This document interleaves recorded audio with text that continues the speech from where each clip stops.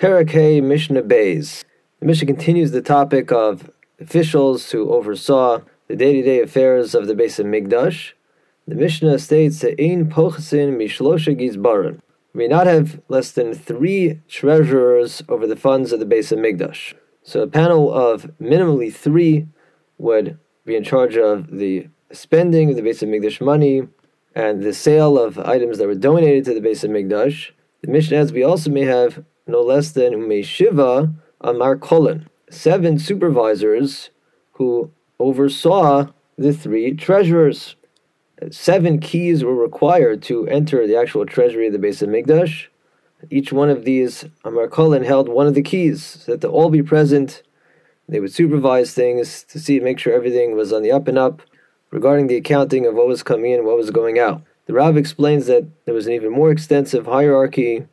At the top, of course, would be the Kohen Gadol, then the Sagan Kohen Gadol, and there were then 2 supervisors. Beneath them were the 7 supervisors, and finally beneath them were the 3 treasurers mentioned in our Mishnah. And the Mishnah presents a rule that pertains to the Beis Hamikdash and other positions of public service, which is funded by the public. The Mishnah says, Vein osin serara latzibar b'mamon pachos mishnayim. The rule is that you can't have less than 2 people in some kind of a financial position of authority over the public, whether that's an actual position in the Beis Hamikdash itself, or any position that's funded by the public, which is funded by essentially taxpayers. They would tax people. People were required to pay into a charitable fund. We need at least 2 people running that position to ensure public trust.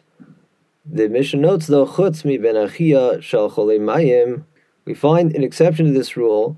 First of all, in the position mentioned in the previous Mishnah held by Ben Achia, who was the Beis Hamikdash doctor, treated the Kohanim's frequent intestinal issues. He apparently served by himself in that role. V'Elazar shel haparochas, and Elazar, the previous Mishnah, was in charge of the various curtains of the Beis Hamikdash. He too served by himself. She'osan kiblu rovat tzibur aleim. This was deemed okay because a majority of the community had accepted these 2 leaders. Since they were accepted to lead by themselves, this was okay. But the general rule is that we need at least 2 people at the top running any kind of a public service which either involves Beis Hamikdash money or tzedakah money.